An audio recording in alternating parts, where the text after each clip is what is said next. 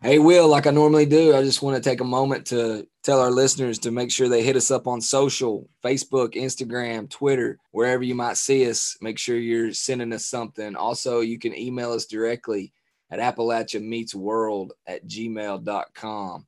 If you get a moment, shoot us a line, give us some feedback. Yeah, and wherever you listen to the podcast, make sure you subscribe to Appalachia Meets World. It just helps our podcast, but it also helps you know when we're releasing a new episode.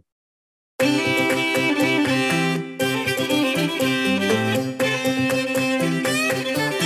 done it for purpose and appreciate getting to hang out and tell stories and listen to other people tell stories, and appreciate that it maybe everything is not always hunky-dory, but it's not the worst one. Appalachia Meets World, a podcast about place and perspective, but always Appalachian. And don't forget, Will, tonight's episode is powered by SOAR.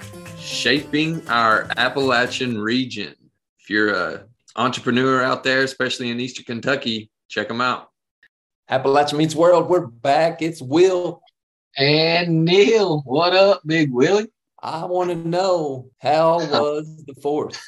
I knew that question was coming, and I'm happy to lead off with it because it was spectacular in one word. They say you usually lose people after 18 minutes.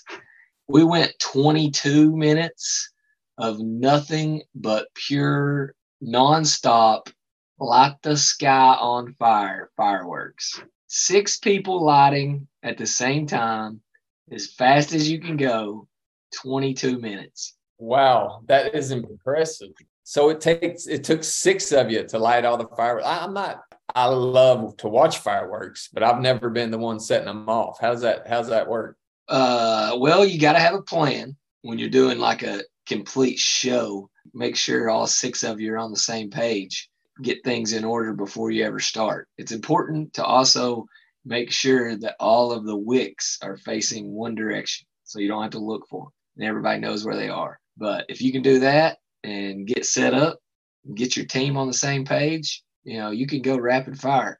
As long as nobody minds a loud bang in their ear. You are awful close to the fireworks when they're going off. That's actually quite impressive. I know you like to talk about plans, and everyone has one to get punched in the face. So nothing has ever punched you in the face during this fireworks plan? Oh, yeah. Yeah, this year was smooth. Last year, one of our guys got shot in the shoulder, left a scar. He lived to tell about it. But you do have to be careful. Flat surface is important. We always use cinder blocks and boards so we can have stuff, good things holding down our artillery shell holders. So, but yeah, proper preparation leads to a good game, Will. If everyone walks away with all their digits, it's probably a success, right?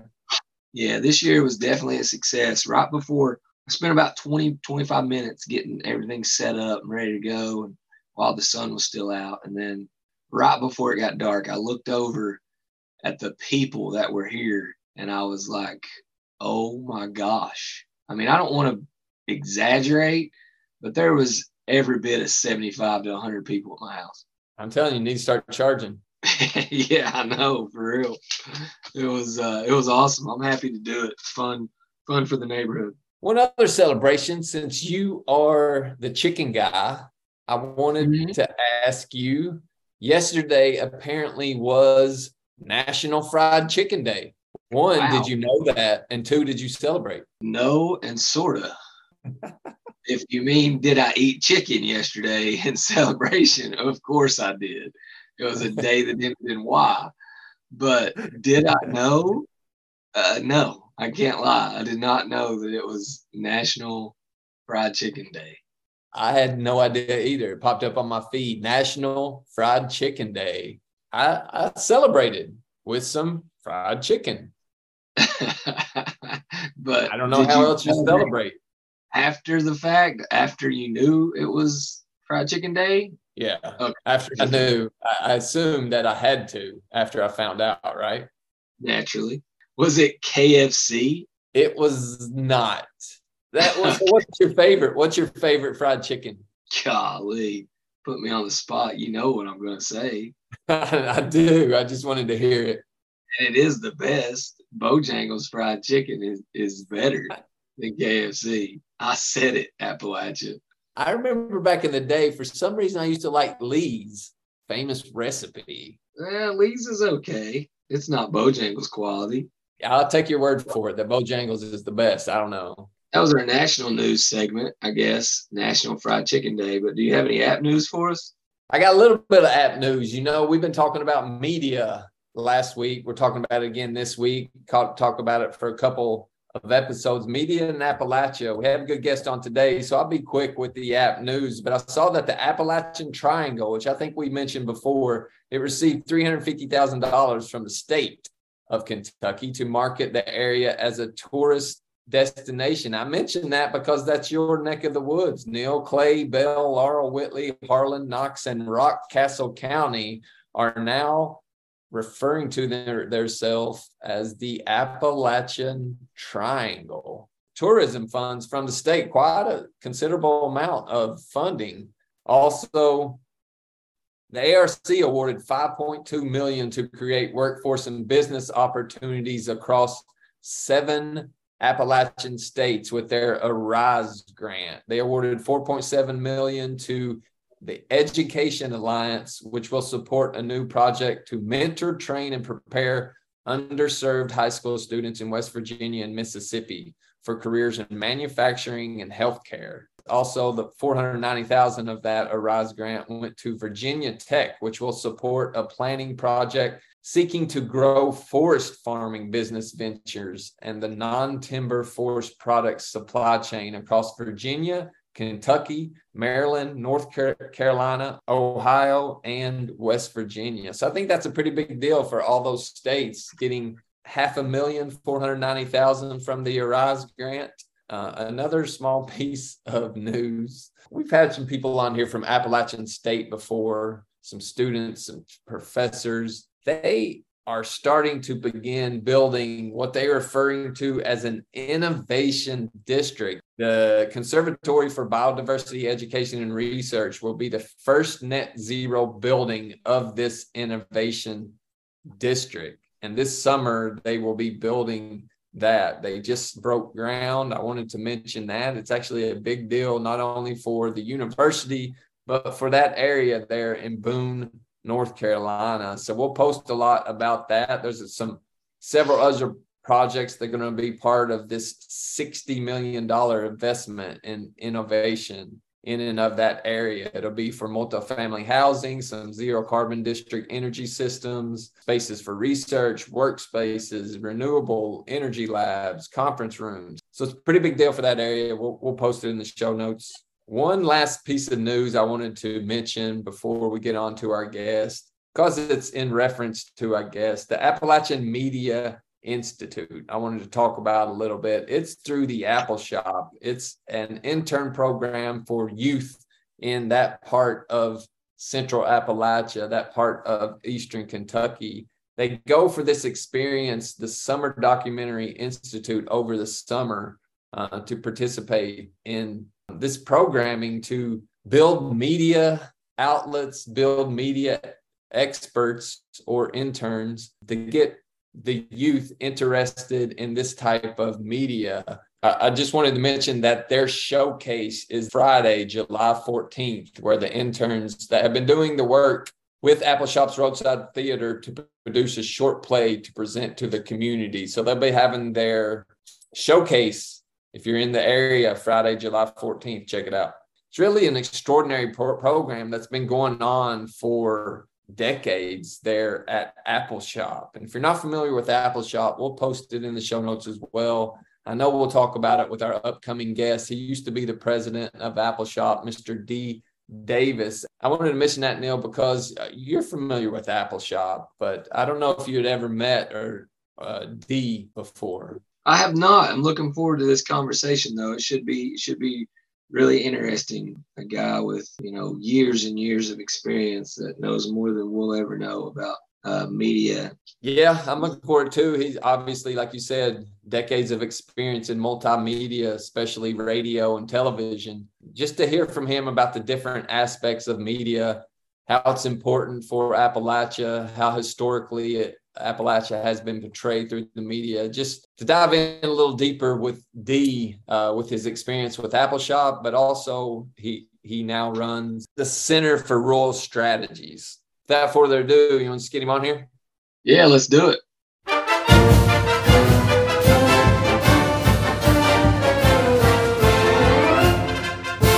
On the episode today, we have a special guest, Mr. D. Davis. He's the founder and president of the Center for Rural Strategies, but he began his career at Appalachia, which is an arts and cultural center dedicated to exploring Appalachian life and social issues. As executive producer there, he launched initiatives that used media as their strategic tool in organization and development. He sits on numerous boards dedicated to the arts, to community development and multimedia, to include the chair of Rural Assembly. He's a legend in Central Appalachia in regards to development, media, and the arts, and we're honored and privileged to have him on the show today. So, D, welcome. Hey, it's good to be here. One slight correction. I think I started my career delivering furniture for my dad at Hazard Furniture Company, but... Well, you do not put that in your bio, so. No, but it's certainly more formative than a lot of the other stuff that's in there. I don't doubt that. I don't doubt it at all. D, we wanted to ask you a question, something that we ask everyone. As traditions are important for Appalachians, traditions and history are important for our family as well. One of the traditions we have appetizers at the holidays. We have this big spread of appetizers before we actually have a meal. So we wanted to ask you, do you have a favorite appetizer, just holiday dish? You know, somewhere in my family, they started bringing in copious amounts of shrimp. And that's always been like, holiday gatherings. It's not necessarily my go-to, but I notice it's there a lot. We sometimes bring in salmon from West Coast or sometimes and bring a little crab or bring these smoked fins or wings or collars they're called. And that's my favorite thing in the world. It's like the best food ever are these smoked salmon collars. Nice. We have an uncle that's known to bring the shrimp to all the family get-togethers. That's always on the table. You think about these things now that I have grandchildren. I've got these twin 4-year-olds and a 6-year-old about to turn 7. And I was thinking about what my grandparents used to serve, but there was a time before we would have spaghetti. I always would have these saltines, like zesta saltines, and my grandmother would butter them and put sugar on them. And that was the go-to hors d'oeuvre for a 3-year-old. I'd say it was the best thing ever. Now that we have that question out of the way, I mentioned Appalachia in the intro. It's well known for its media impact in the mountains, which has grown significantly since it started. Now it operates a radio station, a theater, a public art gallery, a record label, an archive, a filmmaking institute, reproductive justice center program, a community development program, and numerous other initiatives. Can you just talk about Appalachia, maybe just how it got started, how you got interested in media and storytelling, what led you to Appalachia maybe? There was a program, a kind of Great Society program called Community Film Workshops of America, I think is what the name was. And they foresaw this burgeoning film and television industry. And they were afraid that there were a lot of communities, particularly minority communities, who weren't going to get to participate. So they put them in inner city, New York and Chicago, and they put one on the Indian Reservation, New Mexico, and Latino centers. And then a guy who became a good friend of mine, Jack Willis, made a film called Appalachia, Rich Land, Poor People, which is a classic film, a great film. He made this in 1968. It was after Hugh O'Connor had been shot making the piece for the Hemisphere in San Antonio. And he had a cameraman, Dick Pierce, who later became a Hollywood director, who got beat up.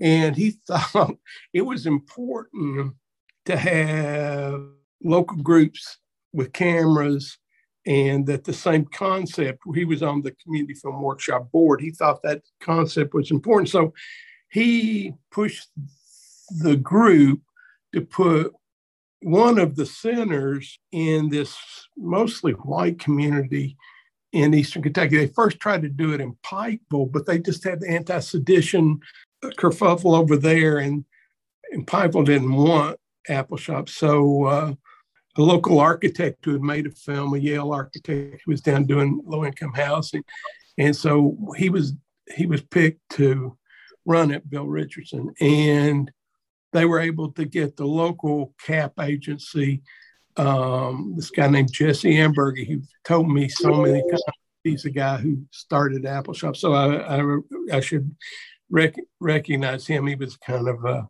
local bureaucrat and librarian. And anyway, they created a system so federal money could actually come into the region for this Community Film Workshop of Appalachia.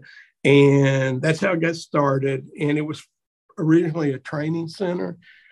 The young people who were being trained rejected the idea of having one more pipeline of people coming from Appalachia and then going somewhere else to get work. So they quickly turned it into both a training and production center, which is still, the Community Film Workshop of Chicago is still around. It's been training with the idea being that people could get work in Chicago. But the idea of Appalachia would soon be a place that people could not just learn their skills, but also try to create an economy around their knowledge. And so it started there. And then what we used to call the great leap forward, when June Apple Records and Roadside Theater and Mountain Review magazine and a bunch of other things, other people in the area, they might be living in Virginia or Tennessee, but they would come into the area with this idea. And so that was the expansion. There are lots of different schemes and scams to get money, educational money, production money over the years. But that started, and so it began in 1969. By 1975, it was kind of going full bore. And then by the time I started out as a trainee, and then for filmmaking, then I was a bad actor, and then worked for the magazine. And then after I had failed in several different jobs there, I got hired back as the president of Appalachia in 1978 at the ripe age of 27. I remember being introduced by people who worked there. He's the president. That doesn't mean anything. So I got to do that, and it was great fun because we made a lot of good stuff, and I got to see the world and talk to a lot of people. They always say an NBA coach can last until everybody's heard all his stories. I think I lasted for a long time, but there came a day when everybody heard all my stories. And so in 2001, we started Center for Rural Strategies to really deal with policy issues, communication around policy, things like that. We've done some documentaries, but it's not our prime reason for existence. And so we've done that. But I was just thinking not that long ago, it's like one of those things you realize when you're on the pot, like Martin Luther and transubstantiation of souls, is like, I worked here now at Rural Strategies about the same length of time I worked at Appalachia, though I refer to a lot of those same old stories that wore people out the first time, from what we did in media production. We're at a time when local news, especially print, local news organizations are closing, especially in small rural communities. Yet the way we get our news in general, there's more outlets now than ever, whether it be formal news or not. How have you seen media change over the years, since you've worked at Appalachia, since you've now started the center, and has it changed for better or for worse? it's wacky. I mean, first of all, I'm old, so I've seen a lot of things, right? And I don't know, you never really are sure what was seminal or what was the important pivot point here or there. But, I grew up when a lot of people had a Courier Journal on their breakfast table every morning, and then the daily newspapers, the Lexington Herald and the Courier, were competing. And then all of a sudden, there came a day where the local reporters weren't around anymore, and the daily papers weren't around anymore. They retreated to their suburban hubs and where people were better off. And they created a lot of gaps in rural news coverage that were kind of filled by church bulletins and little Christian radio stations, by Facebook. And, substantially that information is not curated. And I would say it's often worse than often misinformation, but also it's a great chance to catch up with your high school pals and stuff. The other thing that's different is in this whole cycle of how Appalachia's been seen in the media, like the first best-selling novels were about Appalachia. So,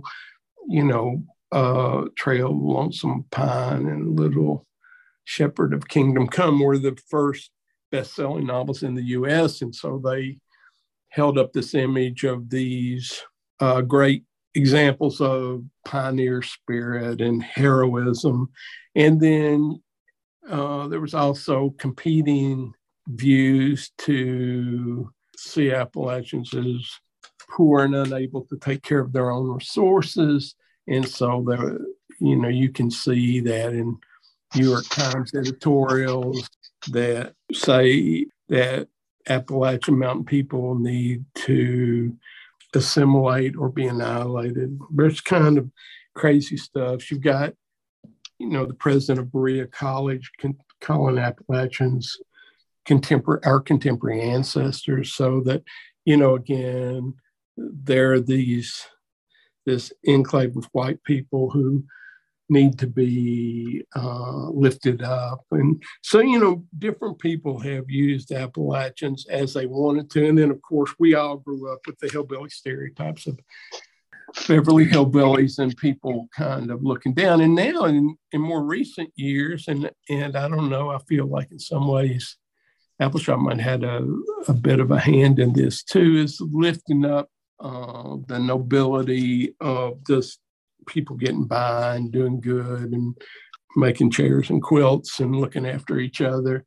And all of a sudden, it seems like now people want to be Appalachian. When I was growing up, nobody wanted to be hillbilly. Nobody wanted to be Appalachian. Now it seems like more and more, it's like, it's not, we would have thought it's moss to the flame, but I think more and more people take some pride in that heritage, and they and instead of shrinking the map of Appalachia, it seems like people are trying to expand it. So I don't know, it changes a lot. And people who live here, I think sometimes you get tired of all that granny stack cake kind of stuff, of that romanticizing the life, because it's not all peaches and cream, right? It's people have gone through a lot. Work keeps disappearing, and when they dumped all the OxyContin in here, it really harmed us culturally. It did a lot of damage, but people who've endured, people who've stuck around, I think, have done it for a purpose, and appreciate getting to hang out and tell stories and listen to other people tell stories, and appreciate that it maybe everything's not always hunky-dory, but it's not the worst place. You've worked and traveled all over the U.S., all over the world. I even saw that you sit on the board in Australia. We've learned from doing this podcast, there are many more similarities than there are differences with Appalachia and other regions throughout the U.S., throughout the world. Have you seen that same perspective in your work, in your travels?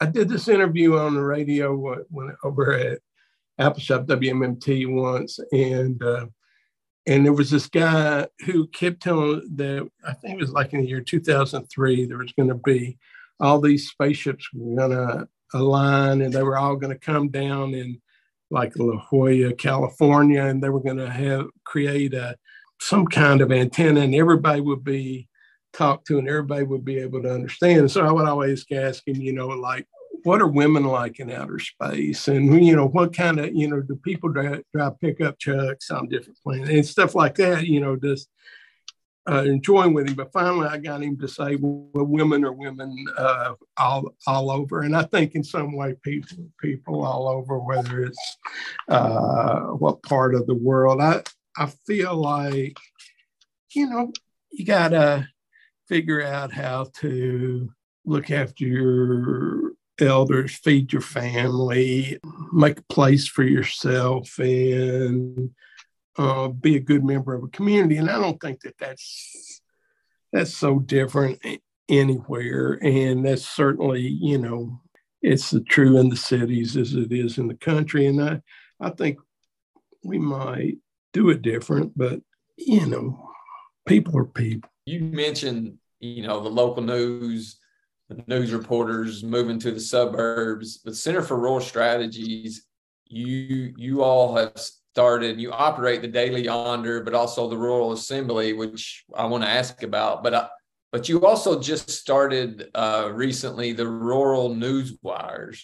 Just what exactly is that? What's the significance of it? And how important is local news to the communities, especially in rural Appalachia communities? Like, local papers are important. And in this country, I think weekly papers carry a huge burden for rural communities because the dailies aren't there so much anymore, and unless, something really bad happens. And so weekly papers are important, and how they get their news is important. And they're mostly interested in things that are significant in their own county base. So one of the things we've just done is a collaboration with the climate publication GRIS. There's so much of what's going on the planet, with weather changes and that are affecting rural areas, but the reporting is often about how it affects urban areas. And so we thought it would be good to create a collaborative news service where local papers and outlets could get a variety of stories about what's happening, particularly creating solutions in rural areas, how in water resources and solar resources, and how we deal with fossil fuels. Often that's a really affects rural communities in ways that are different from the consumers in urban areas. So we thought it would be helpful to do that. And then we've done different things with the Daily Yonder, trying to get reporting located in a weekly paper. So I don't know, it just seems like a good place to go, and it's a different model than urban hubs or regional papers. The Rural Assembly is also a collaboration amongst numerous organizations. It also has its own podcast. Whitney Kimball Cole is the person who directs this, and she's had this vision of a way for people who are trying to change their communities to have allies cross-sectoral, right? It's not just educators and not just health and not just investment and not just broadband, but people working across these different sectors together, and then they get together to talk about policy or to talk about things like earned income tax credits, or to talk about a recipe for vinegar pie. It's a way to create a kind of community discourse that goes to so that like-minded people from different rural communities can take part. ARC just released its chart book that talks about the distressed counties and how a lot of the counties that were distressed are in Central Appalachia, and they've been distressed since the beginning of the ARC. Do you think the region is becoming more prosperous or getting better, or is it getting worse? So it's hard to do county by county measurements for lots of things because the size of the counties and different ones. And particularly in Kentucky, the Appalachian counties have been distressed. They're smaller counties than in Virginia and West Virginia, but a lot of those communities that have had to deal with declining coal markets and certainly declining Appalachian coal markets for years have seen just plummeting of employment. And so you have all the indicators about distress. I mean, my congressional district here, the 5th of Kentucky, is kind of perpetually the poorest or the next to poorest congressional district in the United States. I think we've been swapping back and forth with the South Bronx community. And then the health indicators were worse or the next to the worst, switching back and forth with, I think, Fresno and California. But it's interesting that, you know, life expectancy is the shortest here of any congressional district in the United States. And I always tell my wife that I would outlive her and I would go back to my home county and find marry some widow, but it turns out that my home county has that the women are the shortest lived, and so that's not going to work. I'm just going to have to hope that she hangs on. Now, I mean, the reality is it's a bleak picture, but it's not. I mean, people aren't pitiful. You know, they're dealing with it. And what has given the economies the boost in the past is not what's going to give the economies a boost in the future. That the reality of a lot of rural communities is that with gig work and with different settlement patterns, there's going to be more and more opportunities for rural communities like ours. And the most important thing is not to go chasing after the past and try to, we're going to bring back the widget industry or the coal industry or whatever we're going to bring back, but to think about where we're going to place ourselves in the future, because I think the most important thing for rural communities is to create a place you want to live in. You got decent health care and decent schools and some bandwidth to bring your goods and services to market, that the reality in 10, 20 years, a lot of what we thought of as traditional employment will have disappeared. And it won't just be true for country places, it'll be true in the cities too. You know, with AI, you know, are we going to need lawyers and engineers the same way we used to? The most important thing for us is just make a good town and make it welcoming and don't be a turd, you know, just make a good town. Might be the quote of the day right there. Tell my kids that all the time. You mentioned the historically extractive economies that have been part of Appalachia, but media has also been very extractive to Appalachia, you know, making a narrative fit a story based on perception rather than realities. But you also talked about the positive aspects of Appalachia. You think it's important for media to talk about the diversity in Appalachia, talk about the positives in Appalachia? We can take it. You know, I think there's been generations, you know, decades of different manipulations of the hillbilly image that sometimes smart, but I think we can handle the truth, right? I don't feel so precious or that everybody has to kiss my tail, you know, when they talk about Appalachia. I think we can deal with the realities of our economy or the realities of health or even addiction, as long as people put it in context and that there's some effort to tell a true story.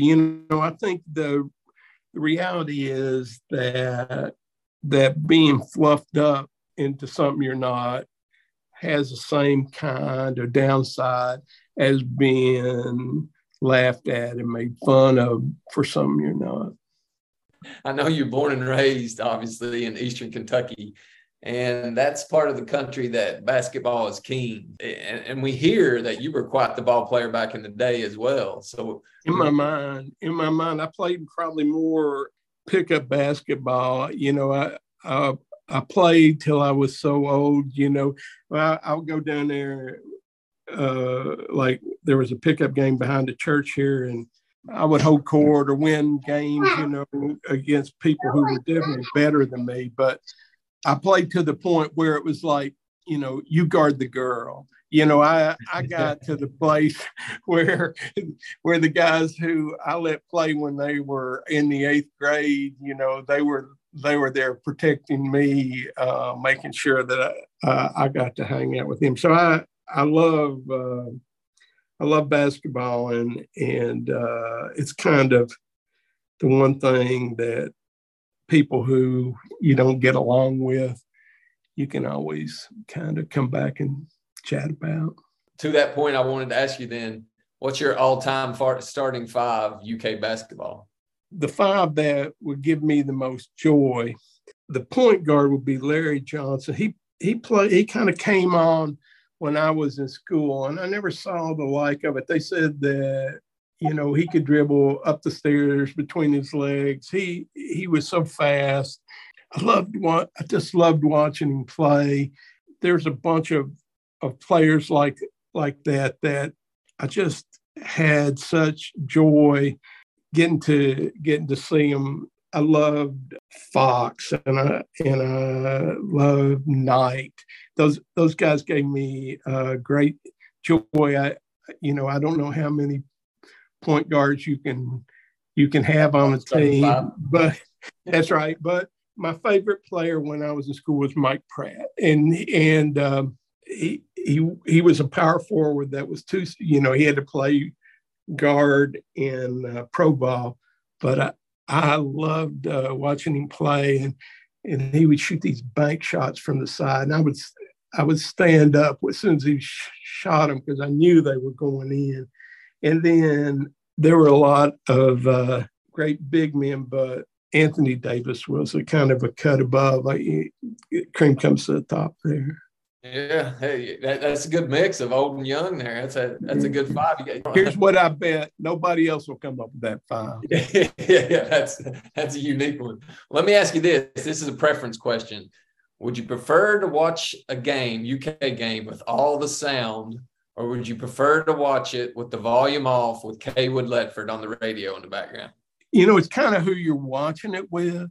Because if you're cracking wise with a bunch of friends, you got some beers, then you can be smart aleck when the guys are saying stuff that, the Vitals and Billises, and, as they reach for the painfully obvious. But I grew up, when I grew up, there were both Kaywood Ledford and Claude Sullivan. I don't know how they did it. I think they were both calling the UK games at different times. Or I remember growing up listening to Reds games when you could walk down the streets and Hazard in the summer and everybody be out on their porch, no air conditioning. Of course, they would just be out listening to the Reds games, and you could keep up with the scores, right? And so that was a different era when that was a huge radio network, and in a way, baseball lends itself to that because you can all the storytelling in between pitches.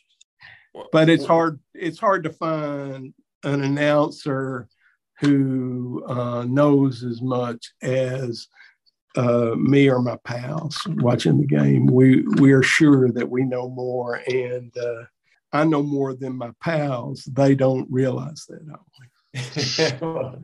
Well, I wanted to ask about that history. So with all that history, UK ball history, are you a fan of one and dones? And do you think we have a shot at the championship this year?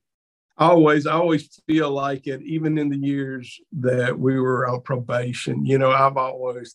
That's the one place where I'm always hopeful no matter what. My brother and I went down to Greensboro to watch first game in the tournament. I was pretty sure that we were going to win it. I know we were going to win it in the COVID year. I would feel like I would say right now it's ours to win. So you feel like your bracket, UK's always winning it. You always fill it out with your heart. Exactly. It's like there are other things that I can be a realist about, but I don't have to be a realist. Yeah, there you go. I totally agree. Cornbread or biscuits? This will sound like I'm bragging, but I do make the best cornbread in the world. I worked off a recipe that watching my grandmother make it with mayonnaise, and I don't make it with mayonnaise, but I've got a cornbread that my kids and I figured out, and you can just ask anybody. It's the best. Secret recipe?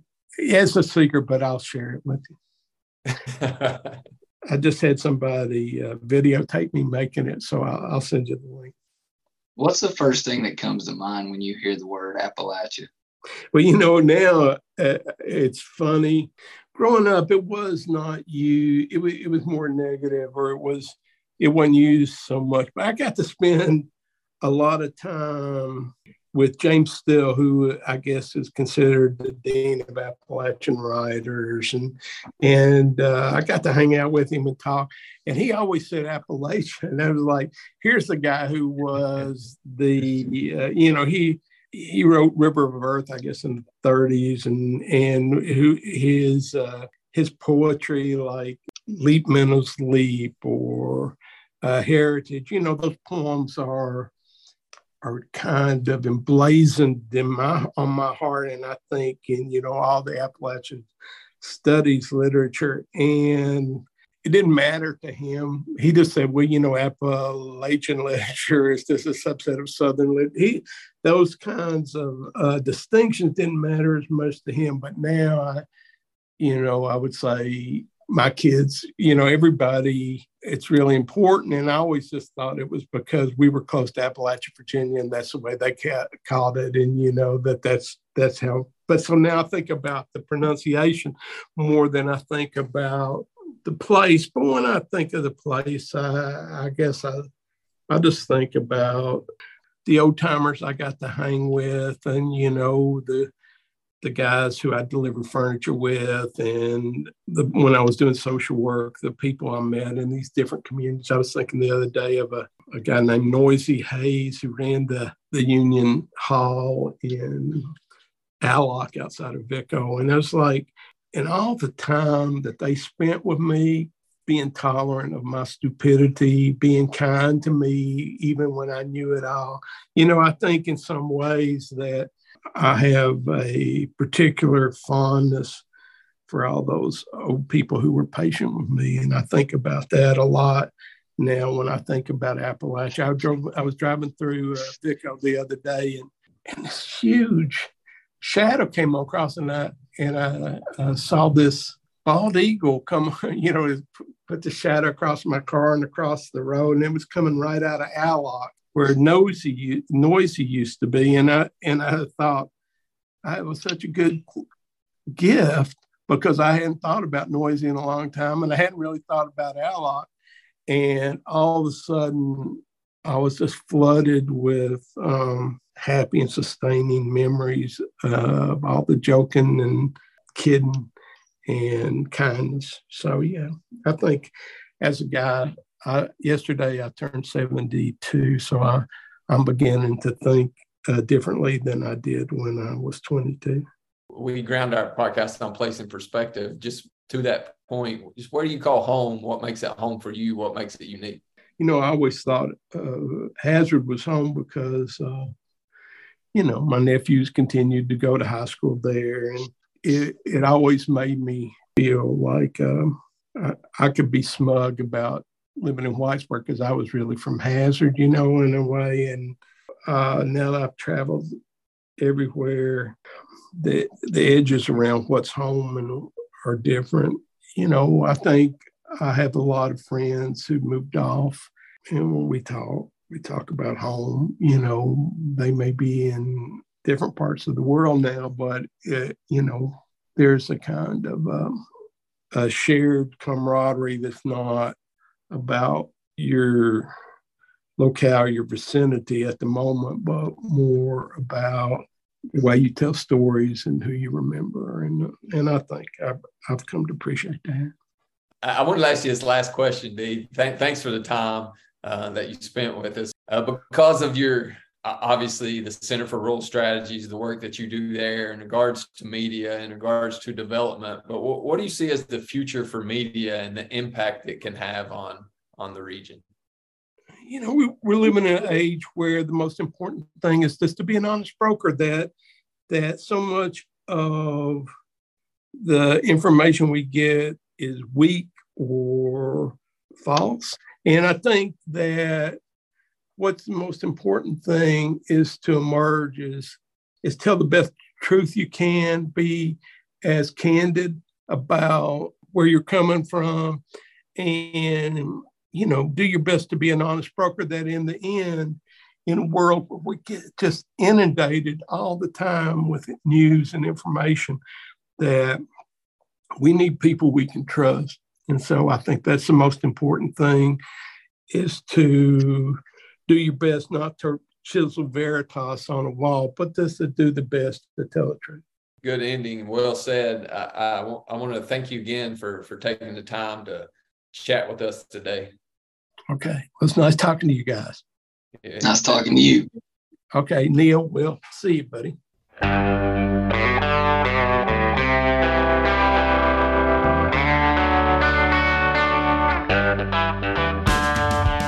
Neil, great conversation with Dee. I appreciate his time that he spent with us. Obviously, he's a man of the mountains. He might have left for college, but he never left the area, even in all the work that he's done, not only over the U.S., but throughout the world.